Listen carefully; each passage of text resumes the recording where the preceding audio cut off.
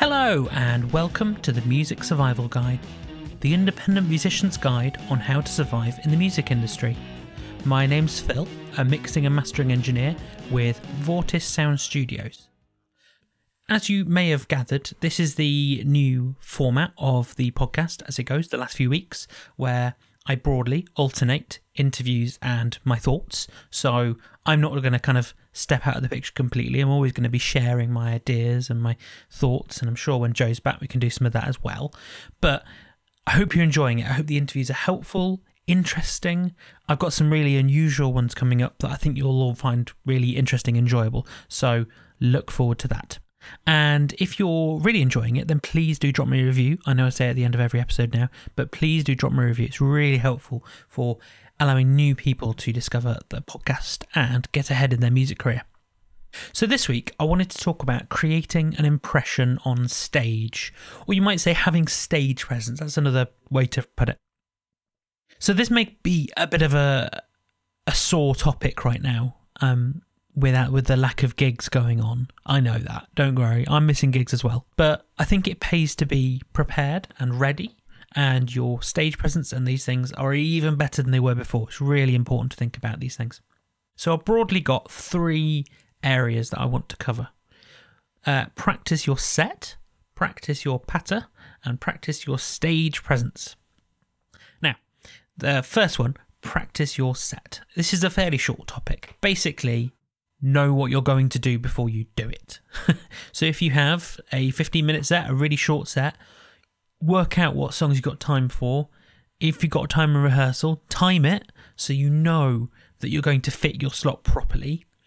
And don't have that thing where you stop playing a song and a band member kind of looks around and goes, what's next? How does this song start? That kind of thing. You want to avoid that. You want to avoid downtime. I think a lot of this is actually going to come back to that. You want to avoid those kind of awkward moments where the audience don't quite know what's happening and it looks like the band don't quite know what's happening, and that's just really not fun, if I'm honest. And being off the cuff and going with the flow when you're having a gig, when you're doing a gig, is really fun and really great. But at the same time, you need to be organised. You can't just go in and not really know what you're going to play. So practice your set. Know what you're going to do before you do it. Know the songs you're going to play and the order you're going to play them. That is a great idea. Do that, otherwise you're in trouble. That's a very quick one. Number 2 is practice your patter, or your in-between song talking, to give it a longer name. So I think there's loads of things to consider about your patter. I think it's really important to have a front person who does all the talking, and the person who cues each song, maybe they introduce it, or however you choose to do it. More than one front person can be difficult, because if you start talking over each other, it can be really hard to work out what you're both saying. So one person, nominate them to be the front person. If you have a singer and someone who just sings, then that is an obvious choice. If you all play instruments, then work out who it is, especially if you share the singing. Work out who's going to do the talking and roll with it. Make it clear. Have a point person for your patter. And your choice may be on who is the most kind of out there, the most willing to just say weird things. So consider that as well. You've got to be, when you're talking, you've got to be authentic. You've got to be authentic to yourself, I think. Because if you put on a character, you can do that for a while. And people do that very successfully for a while. But I think it's much easier and much less stressful to be yourself. Now, you may be a more amplified version of yourself. You may kind of throw yourself out there a bit, especially if you're a bit more shy and reserved. But be yourself. Work out the way you talk. Do a bit of self-analysis, if I'm honest. Work out the way you talk and the way you are, and lean into it. Lean into who you are. To be honest, that applies to everyone in the band. Lean into who you are, because your fans and your potential fans want to know what you're like as people, not just as musicians, which is why things like social media can be such a powerful tool, as Charlie was talking about the other week. But you need to know yourself and then put that person out there into the world, especially on stage.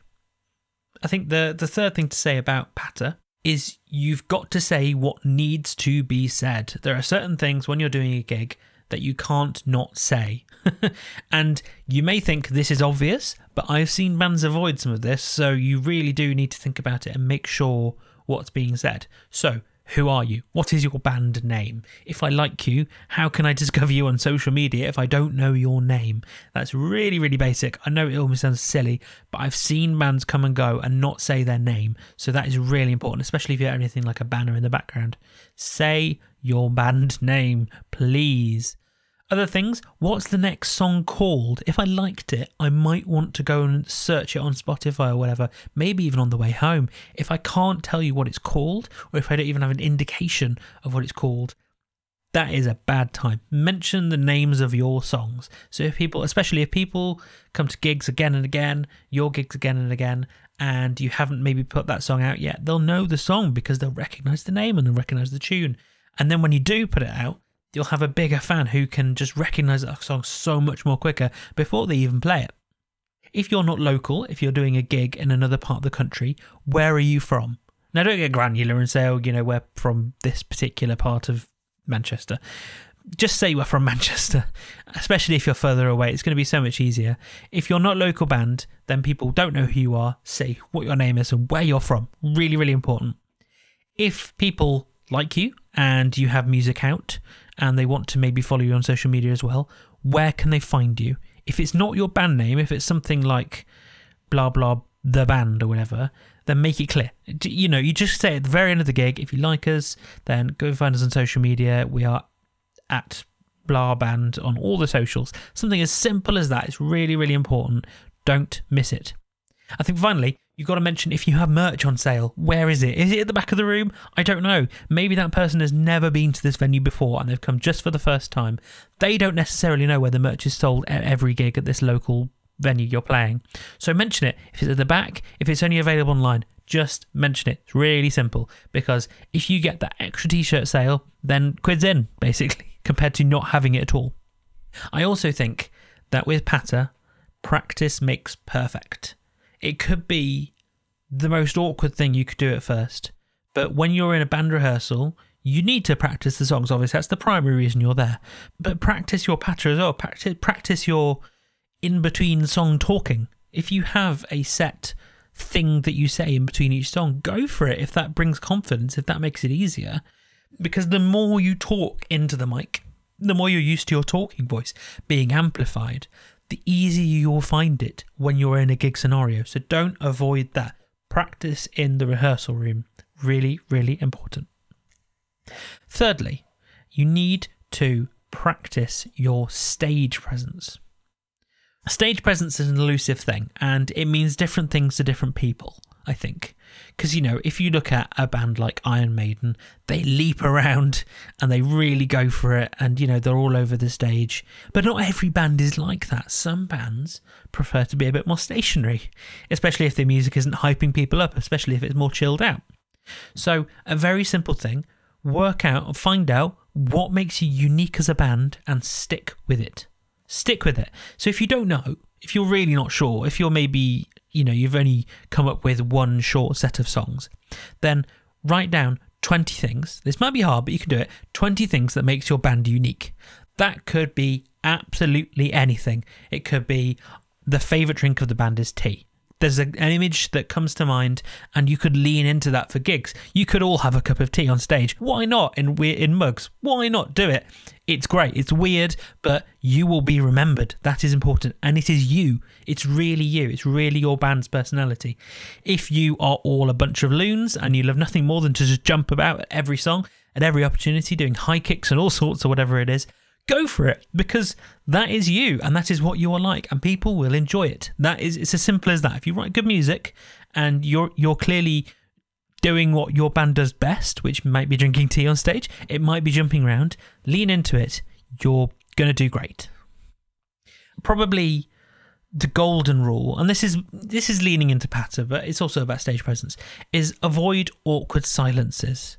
Know what's coming next, because I've been there where a band's playing a song and it's maybe a really full-on metal song and it's great and it's going really well, and then it ends and then the kind of silence dies down and the momentum stops and the band don't really talk, and I'm not really sure what's happening.